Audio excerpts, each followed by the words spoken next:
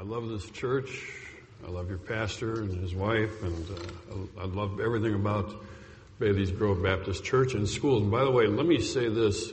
If you have children of school age and you don't have them in Bailey's Grove Baptist schools, you're making a huge mistake. I cannot even begin to tell you. And I thought about preaching about the Christian school again today, or the evils of the public school, and they are evil. But I just felt like God was leading me in another direction. But if you have kids in public school, get them out of a public school and get them in Bailey's Grove. You'll never regret that. Turn to 1 Samuel chapter 17 and verse 1. 1 Samuel chapter 17 and verse 1. I've been 2 days with the teachers, the faculty and staff at the schools, and we've just had a wonderful time of fellowship and learning together, and it's just been a great 2 days there, and I wish it were longer because I just enjoy being here and around those teachers. And so, okay, 1 Samuel chapter 17 and verse 1. Before we get into that, in recent years, we've been exposed to a lot of new terms on the news and in the papers and so forth. One being fake news, another disinformation. These are words I had not heard in years gone by. Misinformation. I didn't know there was a difference, but apparently there is. Misspoke. Deep fake. And I'm not sure exactly how you pronounce this, but it's malinformation, false connection, misleading content, manipulation, fabrication, fibs, white lies, and of course, a word that's not new to us, and that is lies. Now, there are in our society many, many terms to describe what a lie is. But there's only one way to define what a truth is, and that is Jesus. The Bible says Jesus is the way, the truth, and the life. Amen. And no one can come to the Father except through Him or by Him. So there are lies, many, many lies, and then there is truth. And that's what I'm going to talk to you about tonight. And so look at 1 Samuel chapter 17 and verse 1. It says, I wish I had started on verse 2 because of these words here. But now the Philistines gathered together their armies to battle. And they were gathered together at Shukoth, which belonged to Judah, and pitched between Shukoth and Azahah in North Carolina, I guess. But I don't know what that is. But I don't even really want to pronounce that. But verse 2, it says, Saul and the men of Israel were gathered together and pitched by the valley of Elah and set the battle in array against the Philistines. Now, when armies face each other, they have what's called an order of battle. And the order of battle puts different parts of the army in a proper order for the attack or for the defense. And so that's what they were doing. In verse 3 it says, the Philistines stood on a mountain on the one side, and Israel stood on a mountain on the other side, and there was a valley between them. And there went out a champion out of the camp of the Philistines named Goliath of Gath, whose height was 6 cubits and a span, which he was a little over 9 foot tall. He had a helmet of brass upon his head, and he was armed with a coat of mail, or armor, and the weight of the coat was 5,000 shekels of brass. And he had greaves of brass upon his legs and a target of brass between his shoulders. So he had plenty of armor to protect himself. And the staff of his spear, verse 7, was like a weaver's beam, and his spear's head weighed 600 shekels of iron, and one bearing a shield went before him. Now here's the situation. The Philistines are on one side of the valley, the Hebrew children are on the other side, Israel's on the other side, and Goliath comes out day after day after day challenging the army. Jesse, who was David's father, he already had 3 sons. The 3 oldest sons were in the army already. He sends David down to the army, and he says, David, I want you to join the army. And so he joins up and becomes part of the army on his father's say-so. And in verse 8, go back to verse Go back to verse 8. It says, he stood and cried, and this is Goliath, unto the armies of Israel, and said unto them, why are ye come out to set your battle in array? Am I not a Philistine, and ye servants of Saul? Choose you a man for you, and let him come down to me. If he be able to fight with me and to kill me, then will we be your servants.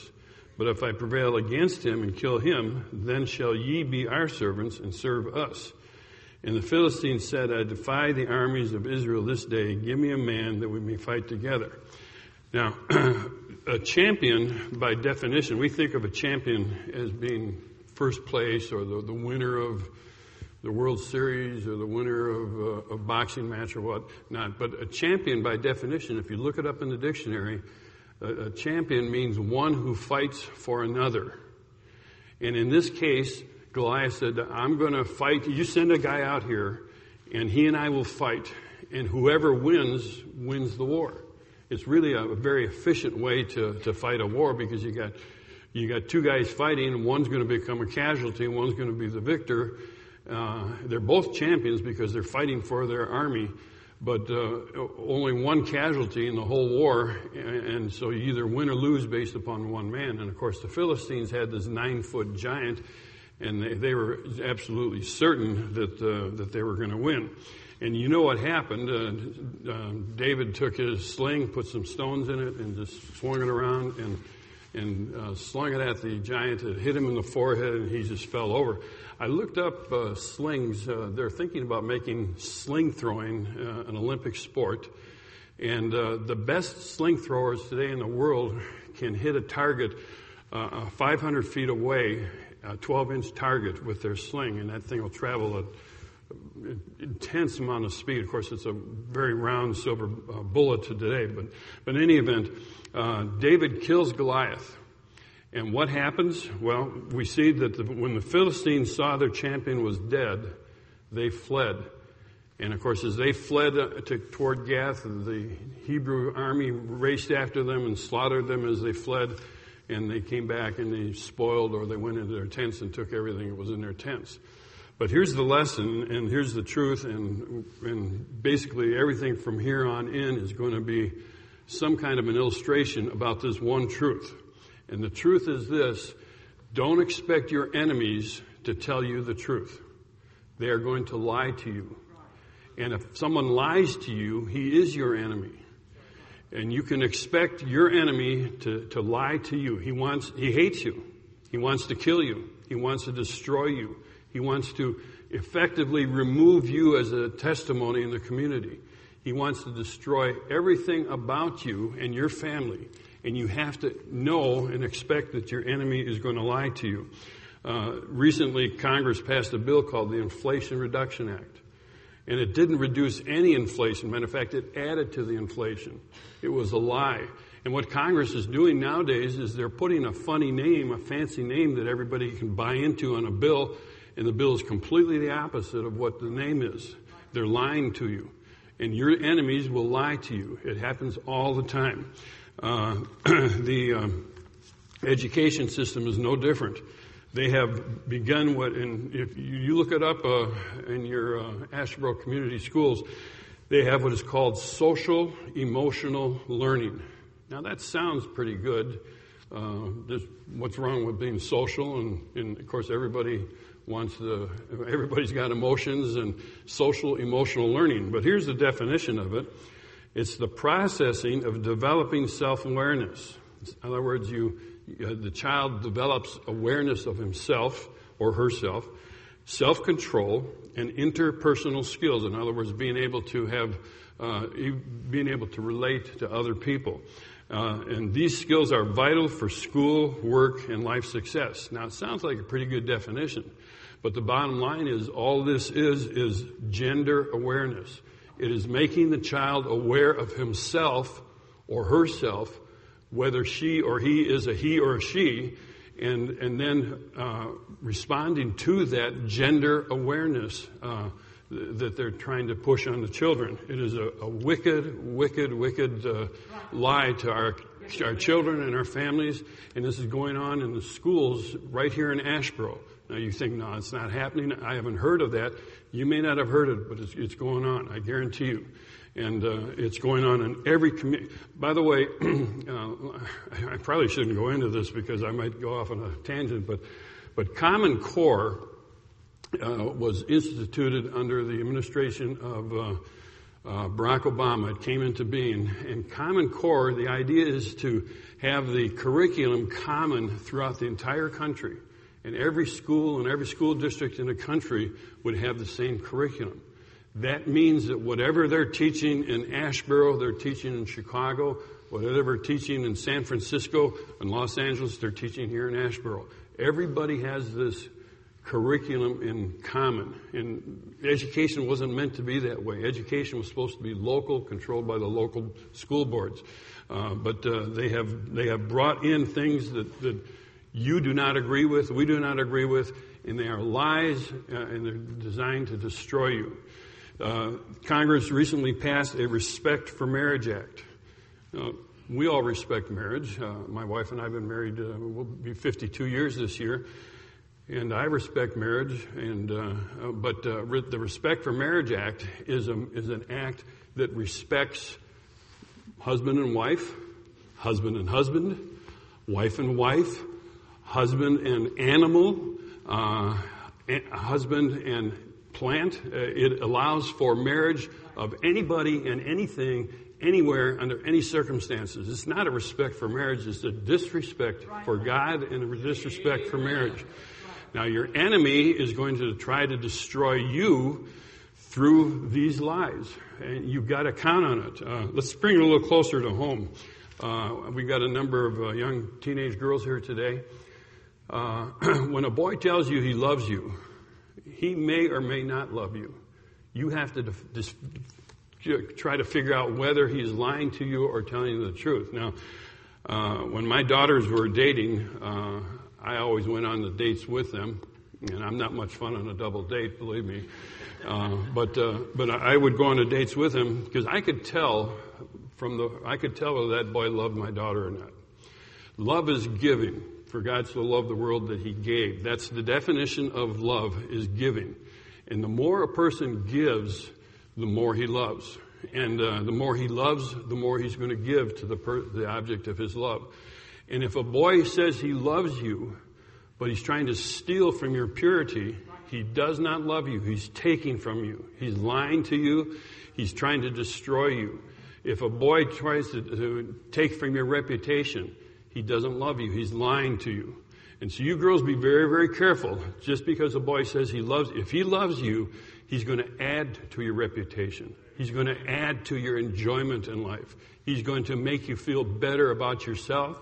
He's going to make you feel better about God. He's going to add everything he can to your life because he loves you. But if he doesn't, he's going to take. And you got to be very, very careful. He's your enemy if he lies. And if he's lying to you, he wants to destroy you. And many a young lady has had her life ruined and wrecked and destroyed because of the lies of their enemy. Now, ultimately, the enemy here is Satan. And Satan has entered into the person who's lying to you. And again, he's trying to destroy you. Now, we sometimes think that another lie that we believe is that things will bring us joy or happiness. Boy, if I just had a new car, if I just had a new washing machine, or if I had my house remodeled, or if I had a new house or a bigger house. And so what happens is we will go into debt to get something new and bigger and better. And we become a slave to the lender. I've got in my pocket, I've got just a wallet full of credit cards. And I use one credit card for one thing and another I have one credit card I use when I travel. So I know whatever my expenses are when I travel, and I've got another card that I just use for savings. But when I charge something on a credit card, I pay that off every single Friday. I pay off what it is that I purchased because I don't want to go into debt for any reason. I've been in debt. I've been a slave to the credit card companies. You're going to pay between 20 and 30% interest on a credit card. So you go buy something for $100, you're going to pay $100 back to the credit card company plus another $20. And as time goes on, you become a slave to that credit card company. And what happens is you're not able to do the will of God because you're a slave to somebody else. You're a slave to Visa or MasterCard. And when I was finally able to work my way out of debt, and by the way, if you're in debt now, you need to work your way out of it. Talk to the pastor and get some advice and counseling. But get out of debt, because when you get out of debt, then you can do things with that money that are good for God. Recently, Pastor Wilkerson had he presented a need to the church, and it was, I think it was to buy a bus or something for a missionary in Honduras. And so he asked the people in the church, can you donate some money, and who will donate something? And I raised my hand. It just so happened I had $500 in my bank, in my savings account. And so I said, I'll give $500. Now, I felt very, very good about that. It wasn't a selfish pride, but I just felt good that I was able to help this missionary. And I couldn't have done that if I was making credit card payments to Visa or MasterCard. Your ability to be debt-free allows you to give to the Lord when the need is presented to you. And it's a good feeling to be able to do that. It's a terrible feeling to be sitting there knowing that you can't afford to even give a $10 bill because you got to make credit card payments on a weekly basis.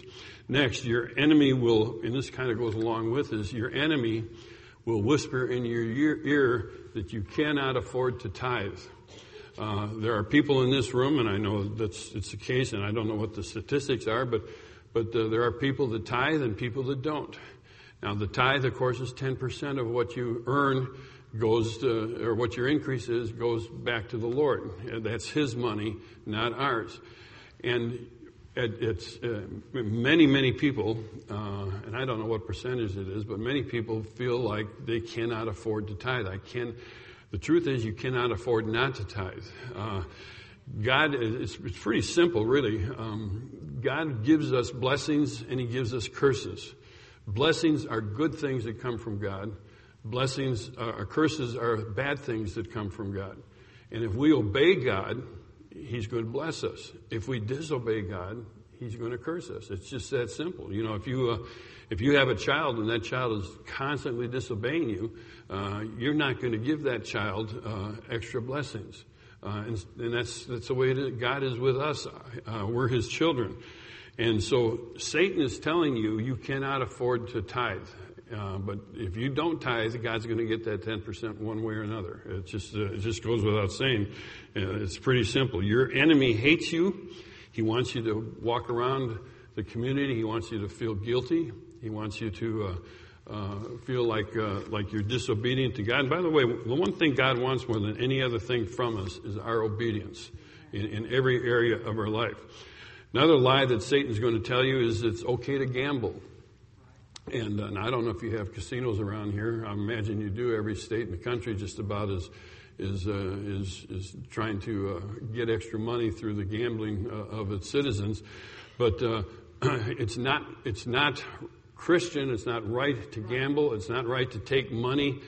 And some people who aren't tithing are taking God's money to gamble. And I've seen Christians even buy lottery tickets, and that's wrong. You know, your chances of winning the lottery are zero. There's just no way you're going to win. Now you say, well, somebody's got to win. Yes, somebody does, but you've got about 1 in 2 million or 10 million chances of winning. I looked it up. If you buy a $2 lottery ticket, it takes the statistics are that it takes 18 times, every 18 times on a $2 lottery ticket, you will win $5. And so you're going to end up spending $36 to win $5. And so there's no way to win. And if you go to a casino, and I've never been in a casino, but the casinos are made for them to make money. You cannot win going to a casino. You will always lose. Now, you may win a little bit of money, and if you win a little bit of money and walk away, that's one thing, but nobody does that. They go there, they win a little bit of money, and then they lose all their money again. you will always lose. And so you're just not very smart if you think gambling is a way to increase your retirement income. Another lie, and this happens so often. Satan comes up to you and says it's not a big deal if you miss church today.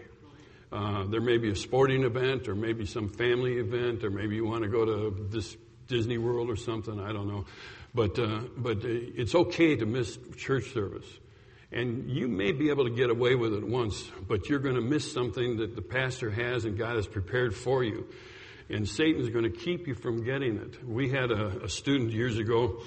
And on Sunday morning, this student went fishing. It was up in Tennessee, I believe. And he went fishing in this river. He had a kind of an inner tube thing that he put around his waist. And he was casting in the river, and he was floating down the river, and he hit some rocks, and the inner tube tipped over like this, and he was head first down between some rocks, his feet up in the air, and the water was rushing over the top of him, forcing him down into the rocks. And he drowned in about 3 feet of water on a Sunday morning. Now, that was tragic, but if he had been in church where he should have been, he wouldn't have drowned that day. Now, he may have died some other way. He may have been in a car accident on the way home. But I know for certain that he would not have drowned if he was in church. I've never known anybody to drowned in the baptistry yet. But Satan will tell you it's no big deal if you don't go to church. It's no big deal if you miss Wednesday night. There's no place in the Bible that says you have to go to church on Wednesday night, or perhaps even Sunday night. There's all sorts of excuses why you don't need to go to church. But the bottom line is that the church God has given us the church for a reason, and I'll get into that in a minute. Another friend of mine was, matter of fact, I'd led this man to the Lord on my bus route, and he became my bus driver, and we were on the bus together for, 5-6 years together, and we made a good team, and we won a bunch of bus contests and things like that. And all of a sudden, on a Saturday when we normally went calling, he didn't show up. He wasn't anywhere around. And I went to the house, and his wife said he went golfing. And apparently he and another deacon went golfing together on a Saturday morning and skipped the calling. Well, he drove the bus the next day. The following week, he wasn't there for calling either. He skipped church on Sunday, and I never saw him again. He completely backslid and left the church. I saw him about 10 years later. He had a different wife. His children were with his wife. He hadn't seen his children in years. And his whole life was changed, and I'll say literally destroyed, just because he dropped out of church. It's very easy when you make a decision to do something. There is always a consequence, and if you don't come to church, you're going to miss something that God has for you, or you're going to do something outside of church that you shouldn't be doing. And so there are always going to be consequences, and you don't know what those consequences are. And it's tragic to see what happens to people who drop out of church. And maybe some of you are like that, I don't know. But if you are, God's not telling you to stay home. God's not telling you it's okay. It's your enemy that's telling you that. Another lie that you're going to have, that you're going to be faced with is it's okay to take one drink or one beer. I don't know of anybody in our church that drinks, but I'm sure there are some people that will. But I've never known anybody to take one drink. I've known somebody to take his first drink and drink much after that. But drinking is a horrible, horrible. You might as well just take a shot of whiskey of gasoline and drink that, because that's what you're doing to your body. Is you're putting alcohol into your body. I was in the hospital about a week or so ago. I had a slight problem, and I was sitting in you know how they put you in a bed, and there's a kind of a curtain around you, and the next guy over here he's in his little curtain there, so I was sitting there with my wife. It was about 11 o'clock at night, and they brought a guy in next to me who was having chest pains. And the doctor said, "How old are you?" And he said, "I'm 53. And the doc said, have you ever had a heart attack? He said, yeah, I had one when I was 35, but that was for drugs. Like, that was okay, you know. And he said, have you ever had a stroke? And he said, yeah, I had one about 3 years ago. And now he's 53 years of age now. And I'm sitting next to him. I'm 76 years of age. And he says, the doc says, do you smoke? He says, yeah, a pack, maybe 2 packs a day. Do you do drugs? He said, well, just marijuana. Like, okay, that's okay then, you know.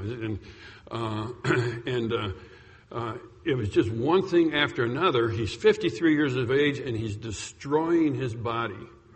Now, cigarette smoking is not cool. Drinking is not cool. There's nothing good about it, and Satan's going to tell you that it is okay. And he's your enemy. So be aware of that. By the way, there's this new thing that's come out in the last 3-4 years called vaping. And originally vaping was designed to help people quit smoking. And it's basically an instrument that has nicotine in it, and you smoke that nicotine, and you get the nicotine addiction from that smoke, but you don't get the tar that is so dangerous from a cigarette. And when it first came out, it was really billed as a health thing, and they tried to get Medicare to pay for it. But vaping, anytime you put something in your lungs, what you put in your lungs is going to go to your blood, and it goes from your blood to your brain, and it goes to your organs. And we haven't seen the end of this thing. Matter of fact, we don't really know what marijuana does to the body, but we're going to find out during this next generation. And your enemy is more than willing to destroy you. And he's going to tell you, go ahead and vape. It's not as bad as cigarettes. But he's trying to destroy you. By the way, abortion is not health care. But they've changed the definition of what health care is, and they say that abortion is health care. It wasn't God that told you that. It was Satan. And he's more than willing to kill your baby or the next generation of babies. And we're just committing the most wicked sin that any nation could because we believe this lie. And let me say this now. I'm going to probably step on somebody's toes, and I apologize up front. But there's nothing cool about a tattoo. I hate to say it. My wife and I went on a cruise about, maybe 10 years ago. Somebody gave us a free cruise. We'd never been on one, and so we went on this thing. I had never seen more drawings on more weird places, on more weird people. There's nothing cool about it. And there's going to come a day when you're going to regret having put that tattoo on you. And I hate to see our kids graduate from high school and they get to be a certain age and they think having a tattoo is cool. I saw a lady today, and by the way, when they have tattoos, they always have sleeveless outfits on.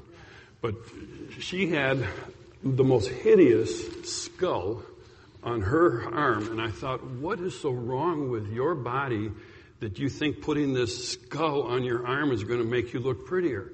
It just doesn't make any sense. But God didn't tell her to get that tattoo. Who did? It had to have been Satan. It had to have been the devil himself.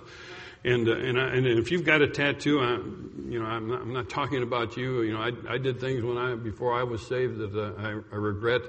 But let me just read this verse. Leviticus, you shall not make any cuttings in your flesh for the dead, nor print any marks upon you. I am the Lord.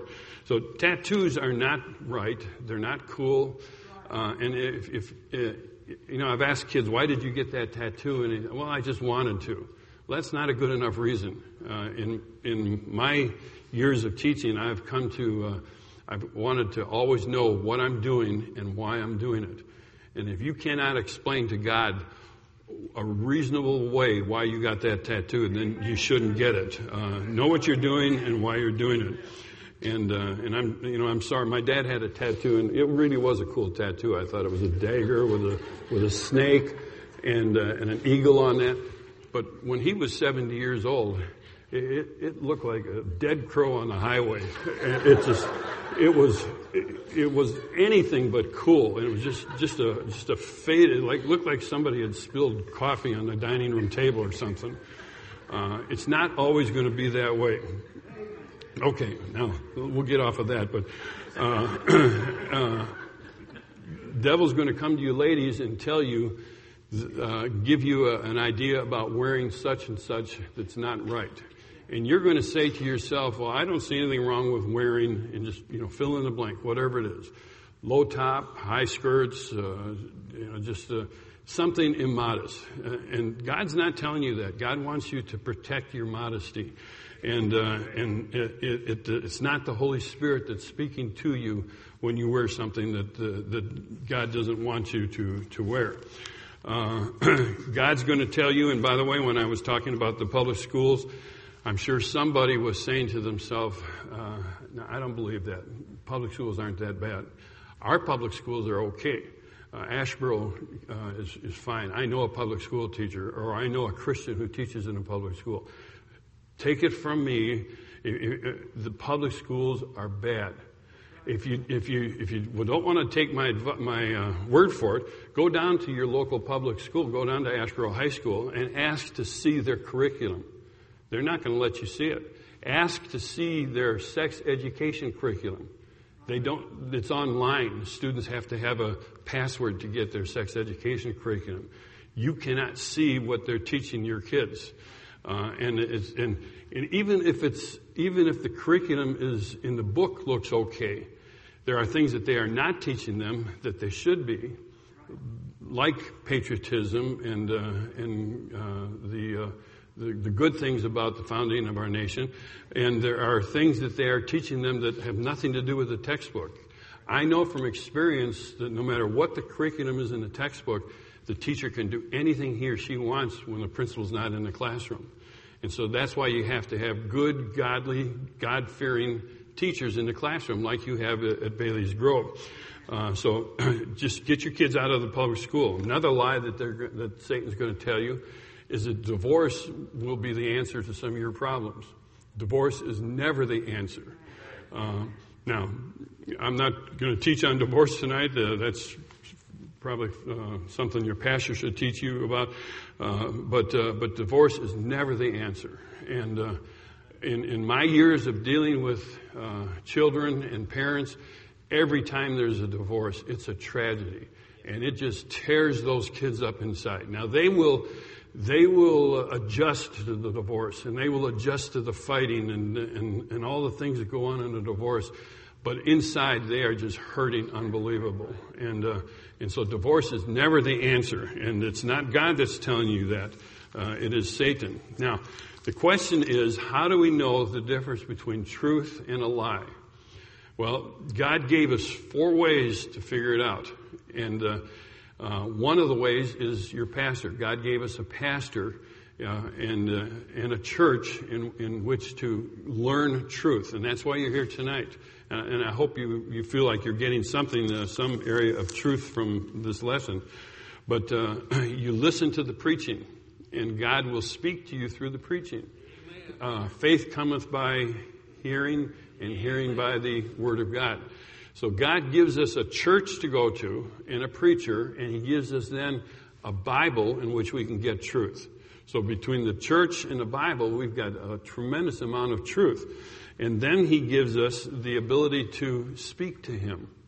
We have the ability, you saw the teachers here and the people were praying for them. But we pray to God, and that's us speaking to God. But when we meditate, God speaks to us. And so when we pray, meditation should always be part of our prayer time. My wife and I, we started a schedule a few years ago, and we go to bed at 10 o'clock at night. That's just our routine. Almost every night, 10 o'clock, we're in bed. And if I'm not in bed by 10 o'clock, my mind just shuts down automatically anyway. But so we get in bed, turn the lights out, we hold hands. Monday night we pray. We got 5 kids, so we pray for each one of our kids' families Monday, Tuesday, Wednesday, Thursday, and Friday, and then and we pray then for the grandchildren, the great grandchildren, And then if there's a special need, we'll pray for that person also. And then on Saturday and Sunday, we'll pray for our needs, and we'll pray for the needs of other friends of ours and people that, pray for all the missionaries. You know how that goes. And I've got a prayer app on my phone, and where I keep all my prayer requests. But we've got a schedule, and we allow ourselves time for God to speak to us. Now, the fourth way that we learn truth from lies is through the Holy Spirit. Jesus said, "I'm going to give you the Holy. When I leave, I'm going to give you the Holy Spirit, and He's going to teach you all things." And He will. The Holy Spirit speaks to us if we're walking with God. You go to church, you read your Bible, you have a prayer time and meditation time, and the Holy Spirit's going to speak to you, but you're going to have to be quiet. It's going to have to be time when you allow God to speak to you. You can't sit there and listen to talk radio or Fox News and expect the Holy Spirit to speak to you through the tube. It's got to be a quiet time. And there are many times that I've done something or said something, and my wife said, "Why did you do that?" And I said, "I don't know. The Holy Spirit I just felt like the Holy Spirit wanted me to do it." When I gave that $500, she looked at me and she says, "Why did you do that?" And I said, "I don't know. The Holy Spirit just told me to do it." And I have tried to be responsive when a thought comes into my mind, and I'm sure that it's the Holy Spirit speaking to me. I've tried to be responsive to Him. Now, I'm not always. It's not like I'm, a perfect Christian by any stretch of the imagination. But between the preaching of the gospel in the church and the teaching of my pastor and the Bible and the prayer time and the Holy Spirit, I'm able to discern truth from lies most of the time. Now, there are once in a while I'll get caught by a lie, and a few years ago, somebody called me and said, "Hey, this is so-and-so from such and such computer company. We just got word that somebody's downloading all your data on your computer and all your credit card information and so on and so forth, and we can stop it for you if you pay us X number of dollars." I don't remember what it was. It was several $100s. And I said, "Well, I can't afford that." So she said, "Just a minute." She went and talked to her boss, came back. He said, "We can do it for $200. And I said, "Well, boy, how do I do it?" And so she said, "Go to the store, get a gift card, and call us with a number for the gift card." And so I dumb me. I went to Walgreens, and I wanted to get a couple gift cards. And she said, "What do you want them for?" And so I told her. And she said, "Hey, buddy, that's a scam." And I've talked to other people that have been party to that or have gotten hooked on that. You can still get lied to if you're not careful. And of course now I really am watching out for the scams. But you gotta learn the difference between a lie and truth. This is truth. All right? And Satan is spreading the lies, and he's trying to destroy you. And all this message is just to try to warn you that you're going to be destroyed if you listen to Satan's lies. Okay, let's pray. Lord, I know this was not a earth-shattering message, and it wasn't one that was going to lift us.